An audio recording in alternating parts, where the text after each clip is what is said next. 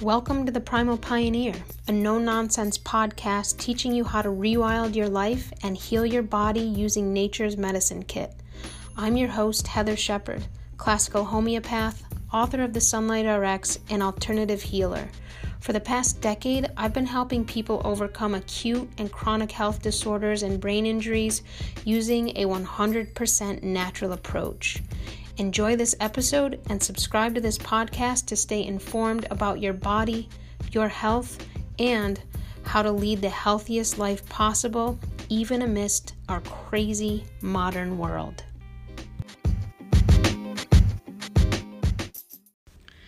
Hi everyone, welcome back to the podcast.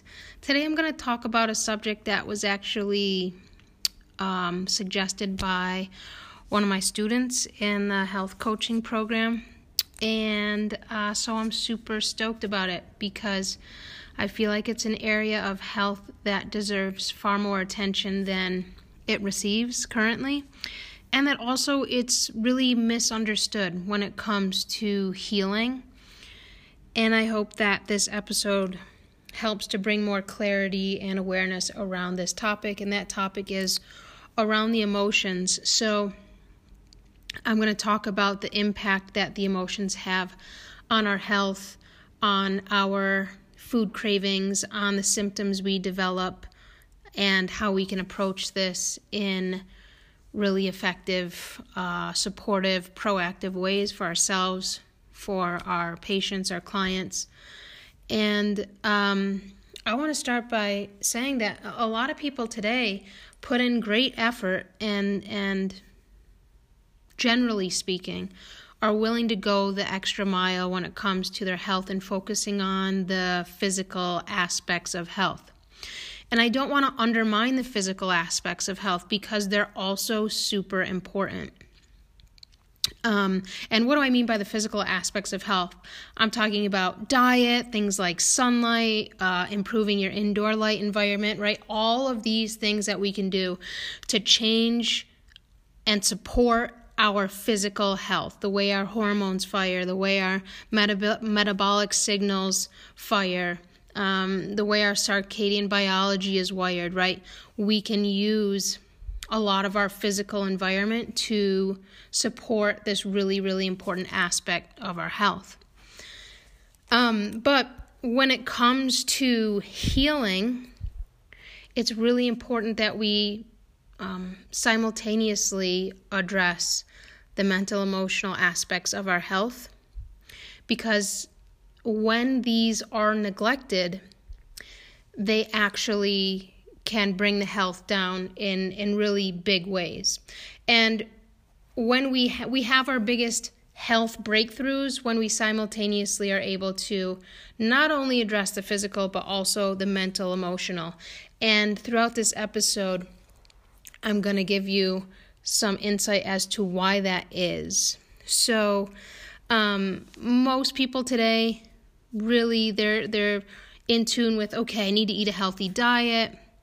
Not that everybody knows exactly what that means, right? But their mind is in this place where, okay, diet, supplements. And I'm not a big fan of supplements. But what I'm getting to here is that most people focus on their physical health, the material things they can do to support their health.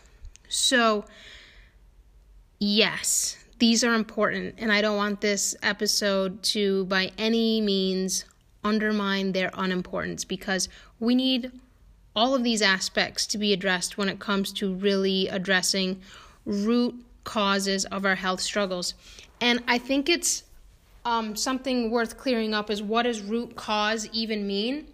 Because this is a word or a phrase that's thrown around a lot today. It's like, oh, clear the root cause and root cause this and root cause that. And I use that word a lot, root cause. But what do I mean by that personally? I mean, we're getting to the foundation, the heart of why somebody got what they got in the first place.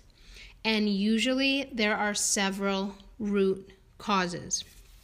And a lot of those root causes are based on one's exposure or intake of suppressive therapies throughout their life, right? I talk about that a lot. Vaccinations, antibiotics, prescription medications, over-the-counter drugs, these sort of things all suppress the immune system. And while we no longer get acute things anymore, nobody's really getting serious acute conditions, but what are we getting is chronic diseases. So when we suppress the body from getting acutes, no one gets high fever anymore. Who gets a fever of 103 anymore, or 104 or 105? Practically no one. And we don't get this because we have suppressed our immune system so much by using antibiotics, vaccines, and other suppressive therapies. So that's one major cause. But another major cause of our health issues are these mental, emotional experiences, insults that we go through, everybody experiences in their life, and then how the organism responds and reacts to this stimulus. And this is a huge cause of our modern day diseases as well. And we're going to bring more support and attention to this here today throughout this episode. So I really want to emphasize that. I know a lot of people who listen to my podcast, they're into ancestral diets and, more mitochondrial health, all of these really, really important aspects of health, quantum health, mitochondria, etc., right? And so we know how, say, sunlight impacts the way our mitochondria function, or we know how diet impacts the way our metabolic health, functions and responds. But what about our emotional insults and their impact on these things as well? And these things you cannot study. You cannot study how somebody whose husband has an affair and a year later the wife or partner develops ovarian cancer.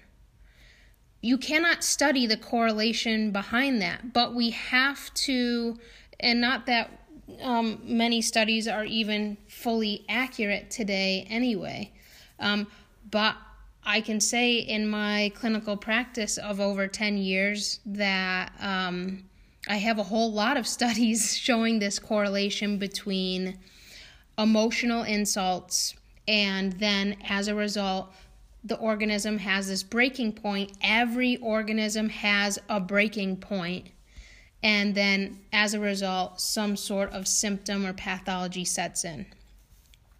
So let's talk about first how emotional trauma actually affects our organism, the organism. And first and foremost, there are just some general experiences in life that we can go through that can be very, it could be like an upheaval to the mental emotional system. So these are things like grief, shock, trauma, rejection, anxiety, depression, right? And all of these things can result from some sort of mental emotional trauma. And this is going to look differently, literally, for every person. Every organism has a different breaking point. So one person can get in a car accident and have extreme phobias and panic attacks as a result. Another person can be in a very similar car accident and walk away and, not have really any phobias or panic disorders that set in. So the emotional stress that we experience is going to affect our unique organism depending on many things. It's going to depend on the strength of our constitution. It's going to depend on, our upbringing, what kind of household were we grown up in, and raised in? What was the environment like? Were the emotions really shut down? Was there a lot of anger? Was there a lot of yelling? Did one of your parents really make fun of you or put you down? Were you abused? Were you hit? Did you even have parents growing up? So these things are all going to impact how your organism responds to stress, or an emotional stress, I should say. And some examples of an emotional stress, traumatic events, are things like a loss of job, affairs, financial struggles, divorce, a breakup, any type of grief or loss. And then we have traumas like a house fire or a car accident. Or maybe somebody's held at gunpoint, right? And so there are lots of these examples. And we have to understand that while each organism is going to respond in a very unique way, depending on their upbringing, depending on their constitution, depending the strength of their constitution, and they're going to react all in a very unique way, depending on those things. And every organism has a breaking point. There's no Superman that can experience extreme stress and not have any effect on the organism unless that person has some kind of split personality disorder or schizophrenia, right? It's just not possible. So we're all human. Every organism has a breaking point. And really, what I do as a homeopathic practitioner is that when somebody comes in to my practice, one of the most revealing questions I ask them is, when did this issue that you came in with begin? When did it start? And their response over 98% of the time tracks back to a stressful event. And since that stressful event, their symptoms either started or intensified and got worse. And, you might think like, oh yeah, I could see that in the case of cancer or heart disease or something like that. But I'm even talking about things, pathologies that we wouldn't even associate with the mental emotional. For example, I work with a lot of people who have digestive disorders, and C. diff is a very, very common one that people come to me for. And we might think of C. diff like, oh, that's a pathogenic infection that occurs often when somebody's taken too many rounds of antibiotics, the gut microbiome is really weak, it's susceptible, the liver's no longer producing bile, and so the whole digestive system is just like totally exposed and very, very super vulnerable. But even in these cases, most of the time, I'll say, what was going on in your life when you got the C. diff? And it'll be like, oh, this grief with my daughter, or this grief with my husband, or this grief with my wife, or, this grief with my pet. And it's like, we have to take these things into consideration, because the mental emotional, when we experience something that puts us over the edge with regard to our own breaking point, the entire organism weakens. Despite what kind of diet you're on, how many supplements you're taking, or how many hours you're in the sun, the organism will have a breaking point with a mental emotional, and that's when pathology and serious pathology can start to set in. So this question, when did this issue start for you? And 90% of people who come into my practice for the past decade, it's typically tethered to some mental emotional stress or trauma. And this doesn't have to be like, somebody comes in with, I just want to work on my diet, and you see that they can't absorb or assimilate anything, and they have leaky gut and food sensitivities. And I ask, when did this issue start? And they say, well, I've always had it since a teenager and 12 years old. And you say, what happened at 12 years old? And you're like, well, my parents got a divorce. It's like, even something that happened that long ago, when you were 4, when you were 12, and now you're 40 or 50 or 60, right? It doesn't matter the amount of time that has passed from the most stressful event to present moment and your symptoms in the present. It's still, your organism is still going to be affected by these serious, mental, emotional stresses and traumas. So in my practice, I use homeopathy to address the mental, emotional traumas. Literally, the only reason why is because it's the only thing I've found that really works.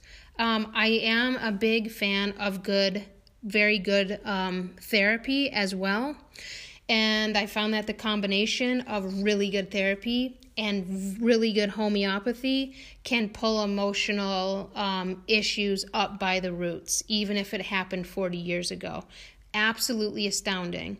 And I have my own personal healing experience with this that really sent me on this path to learn about homeopathy and how to use it not only to address our physical symptoms, but as equally as powerfully the mental, emotional symptoms as well. So I found it to be incredibly, incredibly effective. So as I mentioned, each organism is going to react to stress depending on the strength of their constitution, and they're going to develop unique symptoms depending on how intense the stress was for that organism. So if somebody else is like, let's say your partner or family member gets anxiety when they drive, and it's like a breeze for you, and a lot of people get a lot of, we make fun of a lot of people or put a lot of people down for them not being able to do something. And there's quite literally a reason why somebody's incapable of doing some sort of simple task like that, like driving, or a kid getting their homework done, or, going to the grocery store, or, just think of all these like day-to-day things some people have a really easy time with. And I'm sure many of you know people who, hey, oh yeah, my grandma, she never drove and she's terrified of driving, and she should just get over it. It's like each organism is going to develop symptoms as a way to literally prevent death and to avoid a complete obliteration of the organism. So for somebody, going in a car and driving down the road could send them in such a state of panic and disarray that it would send them into a chronic autoimmune condition or cancer or extreme phobic state. When someone else can get in the car and it'd be no symptoms at all. They're asymptomatic. And so we need to really pay attention to these areas of our mental, emotional health, like what are our fears, what are our phobias, but also like how do we respond to emotional stress? If we get in a fight with our partner, do we shut down and stop communicating and then just internalize everything? Or do we talk it out? Or do we throw things at them? What is the response? The organism is going to respond in a way that that prevents that organism from going into a deeper state of illness and incapacitation. So I think this is really important to address because many people out there are struggling today for many different reasons, mentally, emotionally. We don't have the support we need. We think we should get over things. We think we shouldn't feel certain ways. And if it wasn't for my car accident, I would have also never been in this, more so empathetic situation, because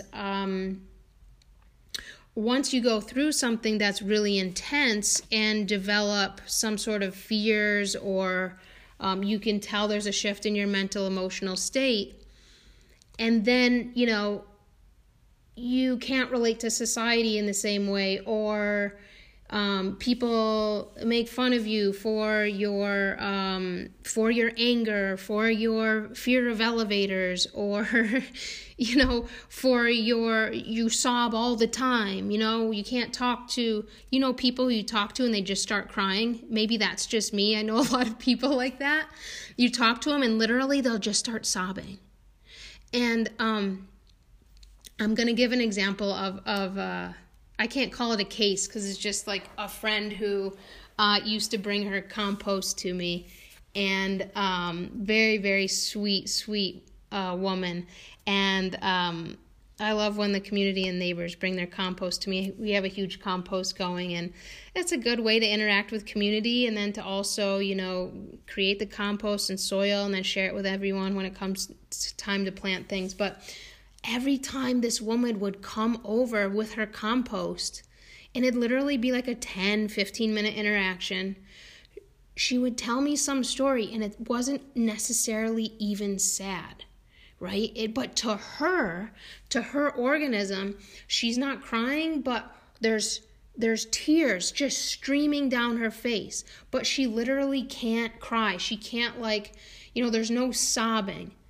But I should say there's no sobbing, but there's crying, because it's so obvious that the tears are just streaming down her face.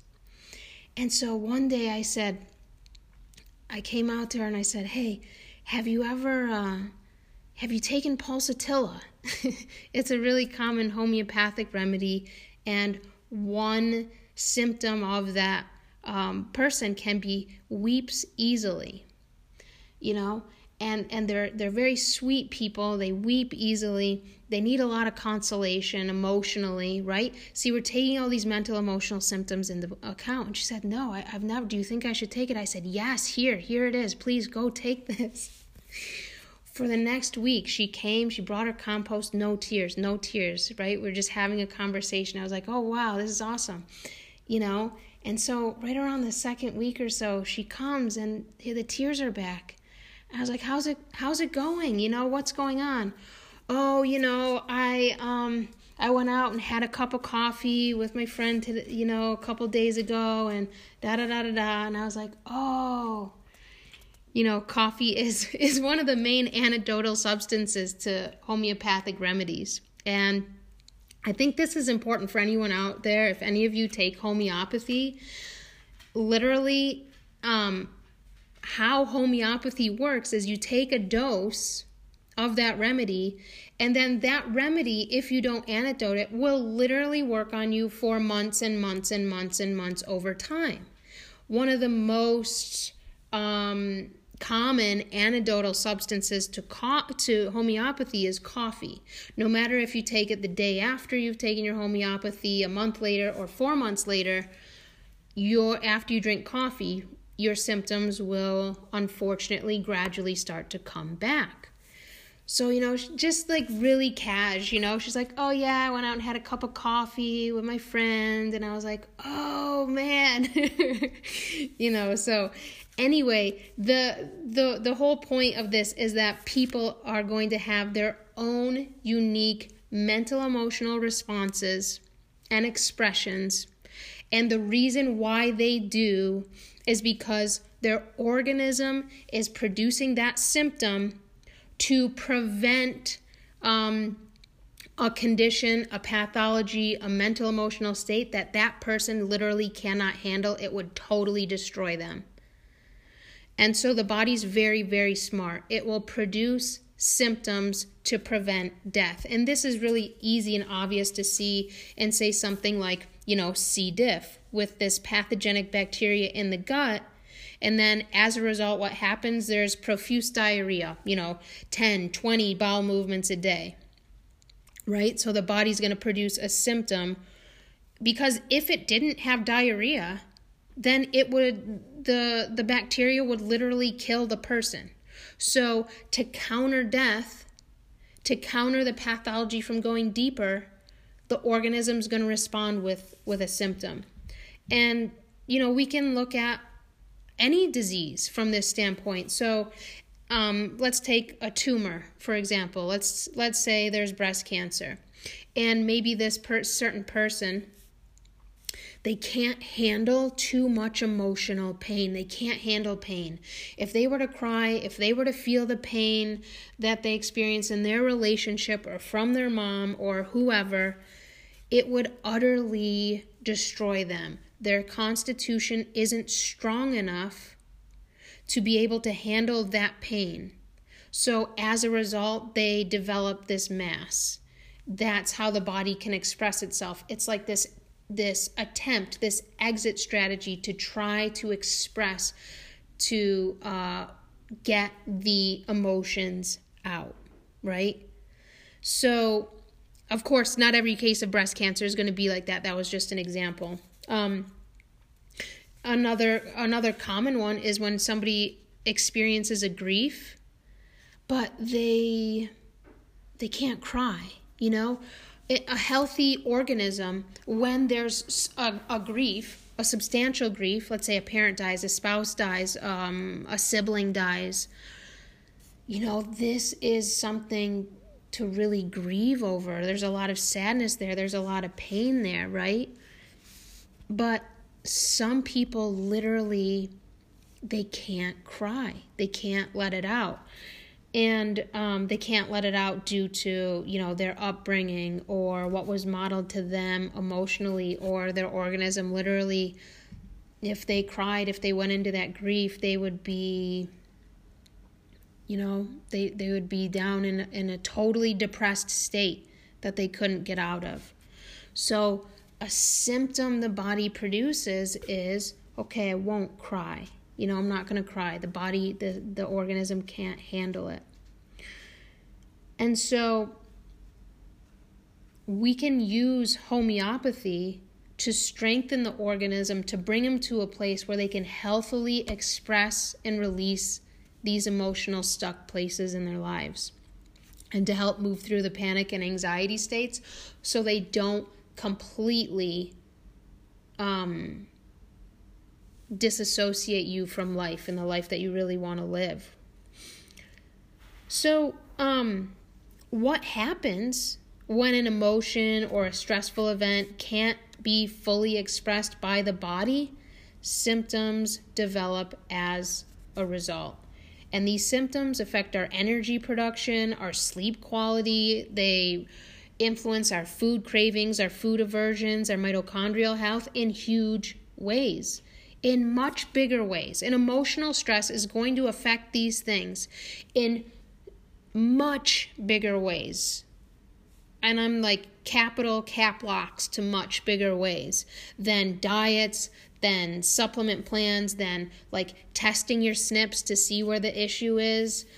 It literally, doing these things I know are well-intentioned and it's what we've been trained to do, but when it comes to our deepest pathologies and health struggles, we have to help support our mental, emotional healing and these stresses to really, really get to the root of what's going on. And this is going to set the stage for our greatest health breakthroughs. So I want to go over, and I know I've touched on a few of these already, but I just want to go over to give you some examples of some ways the body might respond to emotional stress. So number one, you can pay attention to this. Hey, is this something that I'm doing? You know, you can start to bring attention to where are my emotional stress places. Or maybe you are a healthcare practitioner and you can say, oh, well, I'm going to pay attention to that in my practice more. So wherever you're at, I want to just bring in here some ways the body can respond to emotional stress. I've talked about a few, but I'm going to get specific here because here's the thing. You know, we know that the mitochondria and our energy levels and our sleep quality are impacted by our circadian biology. We can study that, right? Or we can try to study that. You can't study the emotions because everybody is so unique. You can't compare one person's grief to another. It's so freaking unique. You cannot do that and expect the same result or the same treatment plan. Just not even, it's not even going to align. It's not going to be accurate. So let's talk about grief, because this is one way that the body, this is a huge emotional stress that everybody goes to. But as I mentioned a couple different things here. One, the pulsatilla person, they can weep very easily. They won't necessarily weep because of grief. They'll weep because they don't feel loved, or they don't feel cared for, or console me, you don't love me. This is more of like the pulsatilla thing. When it comes to homeopathy and we're talking about grief, there are certain grief remedies. And I want to bring in this piece about grief that I've talked about here a little bit, around the inability to cry. And I want to bring this in because I feel like it's pretty common today. A lot of people, both men and women, they can't cry, or it's really difficult for them to cry and express.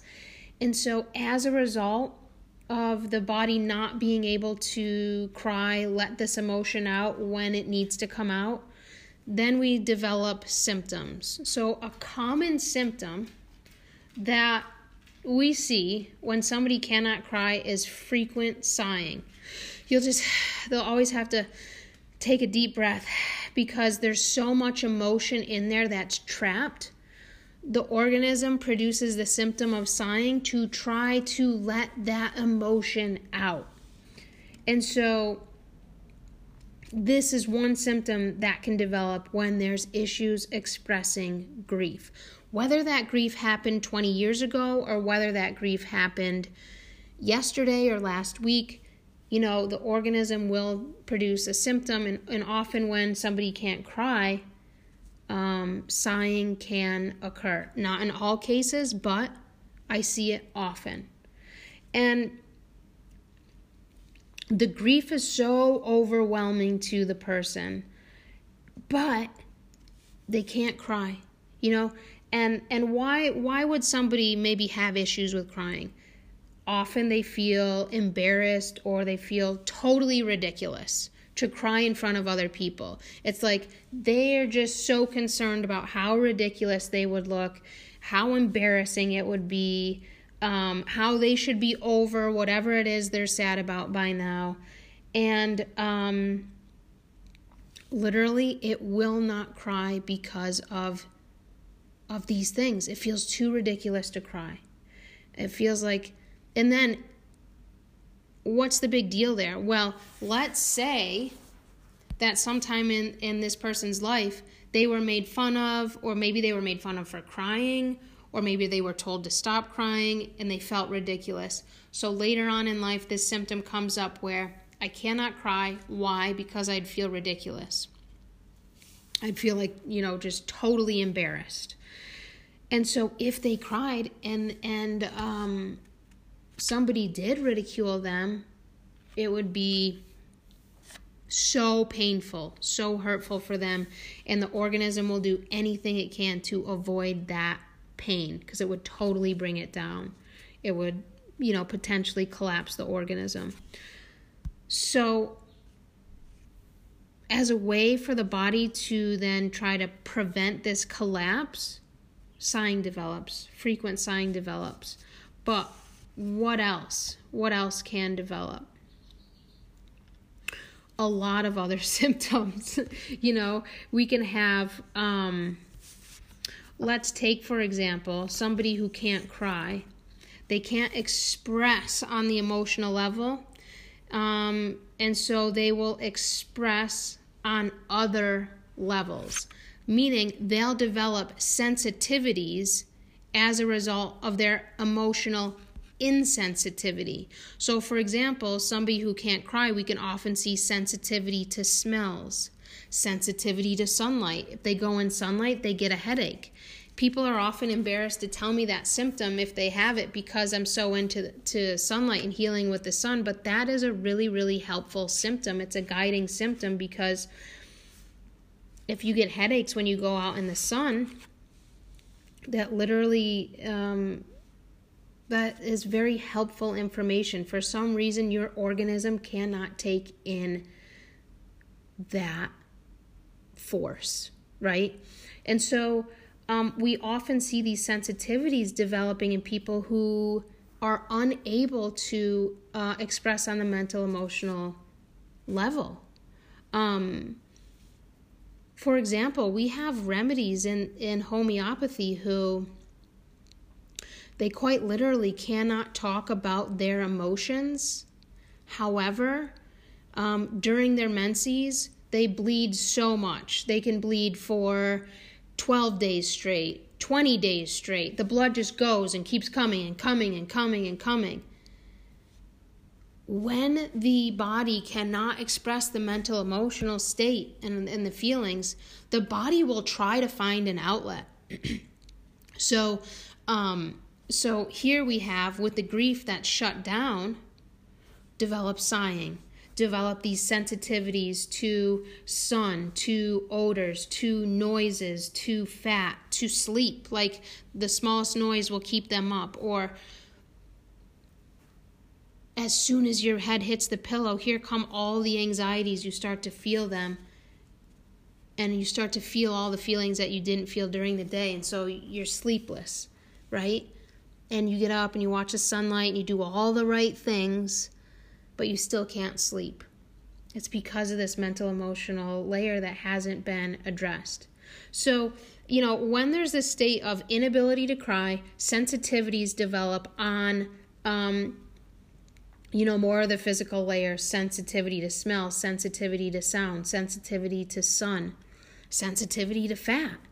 The body will use up a lot of energy and a lot of minerals to keep the grief at bay.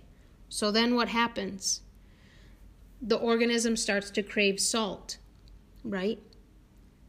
Or maybe not right, just yeah, because I don't know if that's a well-known fact there. But I'm bringing this up because I'm starting to talk about food sensitivities more and how they really have nothing to do with, elimination diets and supplements and SNPs and etc.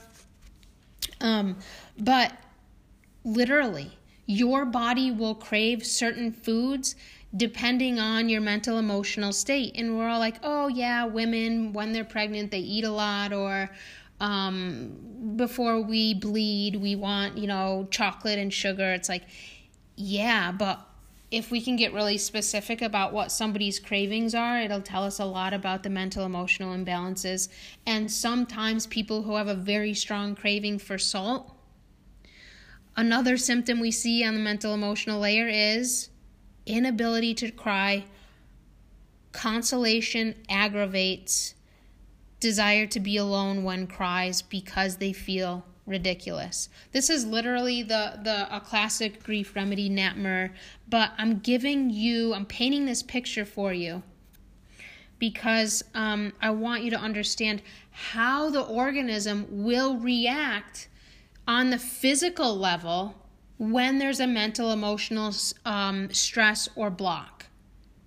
And so, we can do paleo until the cows come home, but if we're not getting to these deeper root issues, then, we're not truly going to turn the full corner when it comes to our health. Unless somebody comes into your practice or unless you are someone who your health issue is purely physical. And I will say about 2% of people who come into my practice, their condition is purely physical. Sometimes acute conditions like a cold or a flu can be purely physical, but also not always. But because of the world we live in today, it's very rare to see just a physical condition. If there was just a physical condition, these are very, I don't want to say easy, but they're very straightforward cases to work with and help achieve healing in a very pretty quick way. So I talked about grief. I'll talk about trauma here just briefly, and this is for anyone who's experienced a traumatic event, maybe a work accident, a house fire, an earthquake, a car accident, and as a result, phobias develop. So after the trauma, some kind of fear or phobia develops, like claustrophobia or a panic state, right? And so when these occur, this is literally the body trying to counter a deeper pathology. And we can address these deeper phobic states with homeopathy, but we also need to consider if you're a practitioner and someone comes into your practice and they say that they have heart palpitations, and you tell them to get in the sun more, and maybe that helps sometimes. I've had that experience after my car accident. I developed heart palpitations, and someone would say, oh my God, go get an EKG, go get your heart tested. Like, this is serious. And it's like, you have to know as a practitioner, and then us reclaiming just our own innate ancestral wisdom about our body, when a situation is dangerous and needs attention from, say, allopathic world versus when they will probably do more harm than good. And so we can understand that if heart palpitations develop after a trauma, that it's probably not because they're not getting enough sunlight that they're having heart palpitations. So it's probably not because they're using their cell phone too much. Now, will that contribute to the issue? 100%. But it's probably not the root cause. The root cause is the mental emotional stress, and the symptom that was produced to counter, say, heart attack, collapse state, was heart palpitations. So you treat the panic disorder and the heart palpitations go away. That's exactly that's been my approach with people after they've experienced serious trauma, and then developed panic disorders and panic attacks and heart palpitations and phobias and fear of elevators and you name it. And you know what the cause is. Like, it's literally, and this is not health advice to you. I'm not like diagnosing you or giving you health advice. I just have to say that because who knows what somebody would run and do with the information. But if it's me and somebody comes into my practice and they have heart palpitations after they smashed their car and were trapped in it, I'm going to say, there's literally nothing wrong with your heart, but that trauma is stuck in there and we have to give you something to help you move through that. Aconite was like a huge lifesaver for me. Totally took me out of that panic, phobic state, heart palpitations, waking up in panic states at night, and is a common remedy to help with this state. But we have to understand that because some famous person on Instagram says to eat carnivore for heart palpitations, but your heart palpitations started after a traumatic event, we have to put this into context here. That's not going to be helpful for people. And a lot of people generalize and make general recommendations, and oftentimes general recommendations aren't super helpful. They can be, but not when it comes to the mental emotional state. And some of our symptoms that develop as a result of a mental emotional experience.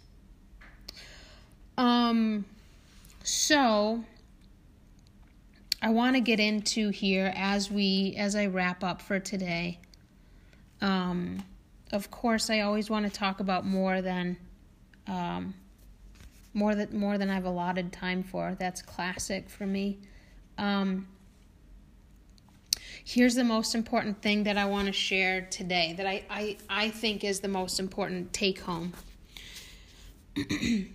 So when your patient, your client is working on healing whatever they're working on healing, we have to understand the hierarchy of healing, meaning what symptoms are most threatening to the organism and address those symptoms first. Okay, so how I operate, how I function is that there's 3 levels of the body that the pathology can affect. It can affect the mental, it can affect the emotional, it can affect the physical. Usually it affects at least 2 of those, sometimes 3. Okay, so that's a foundation for what I'm going to go into here. When it comes to diet, sunlight, supplements, these can only affect and impact the physical body. Okay? So, yeah, getting your Sunlight RX on can help improve your mood, can help improve your sleep, right? Because maybe you have a low dopamine level and you get out and you do your Sunlight RX. And if you don't have a copy of the Sunlight RX, just go over to my site, heatharshepard.com, and just scroll down the homepage and you'll see a place to get your copy. But, so like the Sunlight RX is super helpful for things like restoring dopamine, replenishing melatonin stores, these super, super important aspects of our health, right?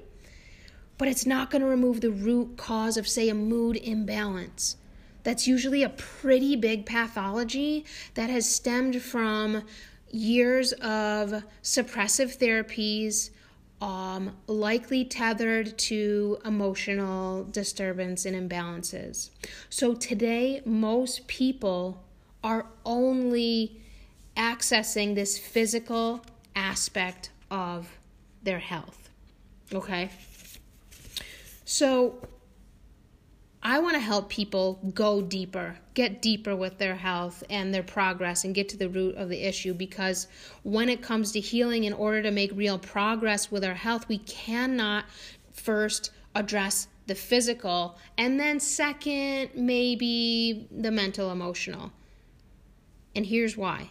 Most important take home. Here's why. The vast majority of our physical conditions, they're rooted in mental, emotional imbalances. I'm going to give you an example here. Let's say somebody comes into my practice and they're so freaking irritated with this skin eruption they have. They have acne on their chin. They have acne around the edges of their face, and it just itches. It's driving them crazy. They can't stand it. But this person also has panic attacks, anxiety about their health, maybe some fears. It's obviously causing them a lot of distress in their life. It's impacting their quality of life. Okay. Well, let's say this person goes to, a different doctor, whether it's a naturopath, whether it's functional medicine, whether it's allopathic, dermatologist, whatever. They go to a doctor and the doctor gives them cream for their face or a supplement, and then gives them some breathing techniques and, let's say, who knows, some like hypnotherapy techniques for the panic. The skin issue gets better, this ailment on the physical layer, but the panic attacks are still there. Here's my question. Did we help this person?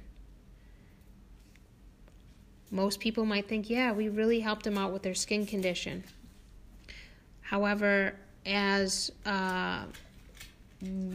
I look at this situation, the answer is a clear, loud, resounding no. We didn't do jack for this person. Because there's a rule of thumb when it comes to healing. If the physical body gets better, the acne goes away, but the mental emotional state stays the same, the panic disorders, didn't touch them. This is not a good reaction. We're not moving in a healing direction at all. Okay? So we need to take into account which symptoms are most threatening to the organism when they enter your practice, or what symptoms are most threatening to you right now today. Is it the acne on the face, or is it the panic attacks? Is it the constipation, or is it the depression that's so deep you can't get out of bed? You see, we have to address this hierarchy when it comes to healing if we want to see real results. The organism, the panic attacks, the phobias, these mental, emotional states have a deeper impact on the organism than the physical disorder. And we have to address the mental, emotional first, and usually that will clear the root of the physical issue, oftentimes. Or sometimes, if you really truly address the mental, emotional layer, and then the physical symptoms actually get a little worse, there is no better sign than that person's moving towards a cure than that reaction after you give them a homeopathic remedy. So we have to understand that what is most threatening to the organism, if we just address the skin issue, how threatening is acne on the face to the life of the person? Absolutely not at all.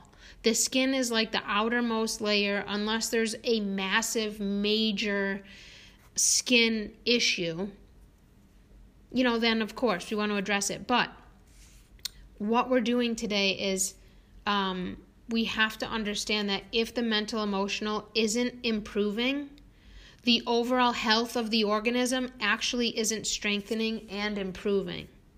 And in order to fully strengthen the organism, we have to start with the mental, emotional first. This is why in my practice, in my homeopathy practice, somebody comes in for a gut issue, and I ask them a whole boatload of questions during the intake. And these are physical questions, mental questions, emotional questions, sleep questions, what are your fears? Oh, there's a whole bunch of questions that I ask people. And, even somebody who comes in for a physical issue, if you come into my homeopathy practice, I'm always going to treat the mental, emotional state that's connected to that physical issue every single time. And if the mental, emotional issue is more damaging and threatening to the health than the physical issue, then it's important to just make it clear that that is where we need to start. Most people today are struggling mentally, emotionally, whether it's from something that happened 12 years ago, preventing you from express healthily on the mental, emotional layer, or if it's a recent event. And so I really want to bring new eyes and clarity to this subject, because oftentimes the body develops symptoms, physical symptoms, as a result of a mental, emotional trauma, stress, etc. And just by addressing the physical, we're not going to get to the root of what's actually going on with our health. So, I hope this episode was eye-opening with regard to the emotions. As always, many of you have been emailing me with podcast ideas. I am always open to that and inviting to that. You can email me at heather.shepard@gmail.com, and that my name is spelled very strange, heathar.shepard@gmail.com. So you can email me with your ideas there for a podcast. Happy to do that for you all. Let's see, any other announcements? I do have some cool upcoming things. This fall, I'm actually getting ready to launch, for the first time, a classical homeopathic training program. I'm so stoked about this. and I'm putting the final touches on it. It is not a recorded class. It is live, I should say, over Zoom with me. Of course, you can come in person if you'd like. Big fan. But it will be over Zoom starting this fall, and I'm putting the final touches on the program, and we'll have the site up for that soon, application. We'll have a Q&A session. So that's coming. I'm stoked about it. And then something else that's coming is I'm getting ready to put out my ancestral digestion and lifestyle plan that combines diet, indoor lighting practices, and sunlight. It's this program to help support the physical aspects of healing. And that will be out very, very soon. I'm super stoked about that because, man, so many people are confused about diet, about sunlight, light. What do I do? What are the best this and that? And that plan is just going to go through all of that for you all to make the physical aspect super crystal clear. Usually the physical aspect doesn't have to be that. We make it much more complicated than it needs to be. And so my whole goal with this plan is to get you something that's not just simplified, but very effective, attainable, makes sense, and while also addressing your unique needs. And I'll talk about that around diet here in the near future. But I'm really excited about those things that are coming up, and I'll keep you all posted on those things. And have a super awesome weekend, everyone. We'll see you next time.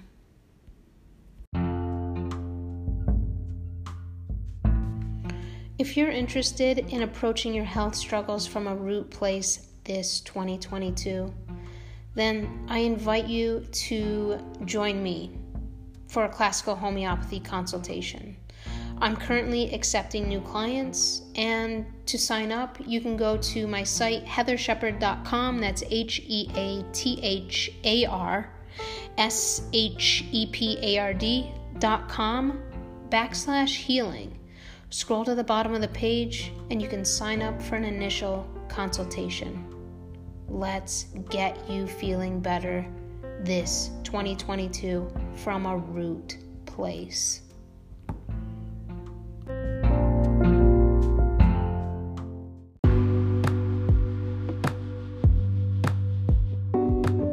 Thanks so much for tuning in to today's episode. To learn more about my approach to health, to see all of my creations in the kitchen and all of my Sunlight RX tips, you can follow me on the gram at sunlight_RX and subscribe to this podcast to access weekly episodes.